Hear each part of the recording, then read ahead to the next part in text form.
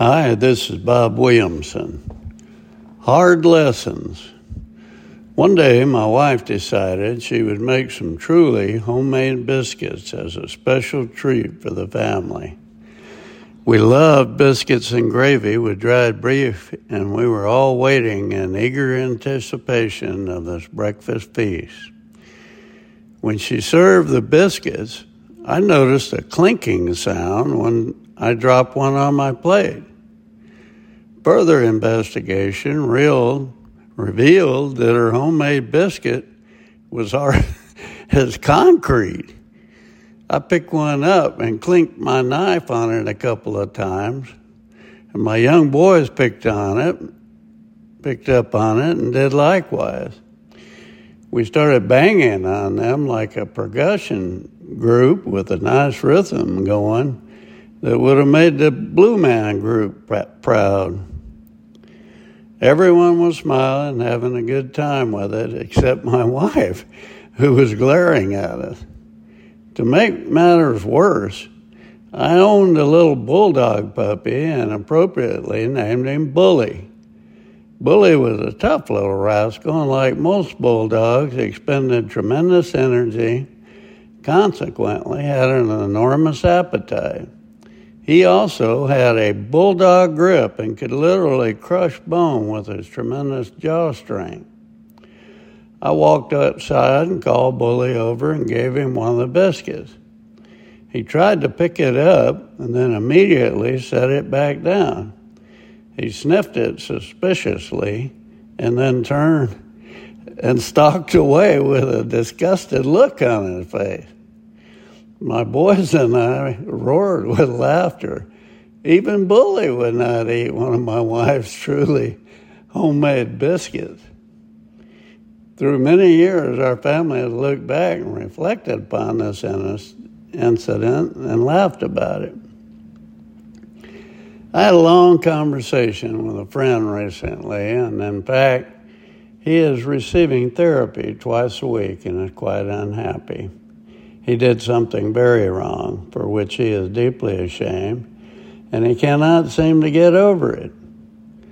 My advice was to live each day to its fullest and look towards tomorrow and not try to relive and dwell in the past.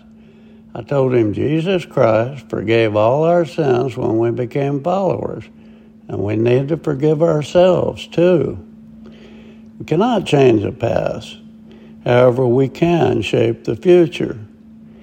I would need to see a therapist every day of the week and twice on Sunday if I dwelled on my sordid past. We just need to let it go because we cannot change it one whit. Think of how poor Paul, who had martyred Christians, must have felt. I'm sure God convinced him to look to the future, and what a future he had, writing more than New Testament than anyone. Great things can be accomplished if we are willing to forgive ourselves, our sins, and walk with God. This is not to say that we should ignore the past entirely. Lessons learned the hard way are the best lessons, and we should use them to help us to avoid making those past mistakes ever again, providing we reflect upon them when necessary. My advice to my good friend was to occasionally look back on past mistakes, but only when faced with a similar situation or temptation to help remind him that there are severe consequences to such poor behavior. If someone we love and respect is headed toward a cliff and seems oblivious to the consequences, I think as a friend we should remind them gently of past problems and consequences incurred in the past for similar behavior. I must warn you, however, make sure your intentions are pure and that your friend is indeed oblivious to their past mistakes and are not already working towards not repeating them on their own. A few weeks after the Bully incident, I saw my wife once again preparing to make biscuits and gravy. I I decided to have some fun and jovially tried reminding her of the incident with Bully and the concrete biscuits. If looks could kill, I would be dead as a goose in a hailstorm, and I hastily exited the kitchen with my tail tucked between my legs. She didn't need my smart aleck remarks. And on her own, had found a new biscuit recipe, and let me tell you, brothers and sisters, they are good. So be forewarned that it does not always work out to remind folks of past mistakes, especially if they are already acutely aware of them and working on a solution. I would also recommend not trying to be funny at someone else's expense. By the way, she has forgiven me for this incident, and in fact, has grown to see the humor in it herself. Timothy 1:13.